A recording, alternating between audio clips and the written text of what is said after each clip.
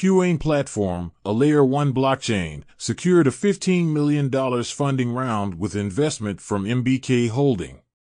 Tether holds a total of 57,576 BTC, marking an unrealized profit of $1.1 billion. DYDX Chain's overall trading volume surpassed $400 million, with SOL trading volume following closely behind BTC and ETH.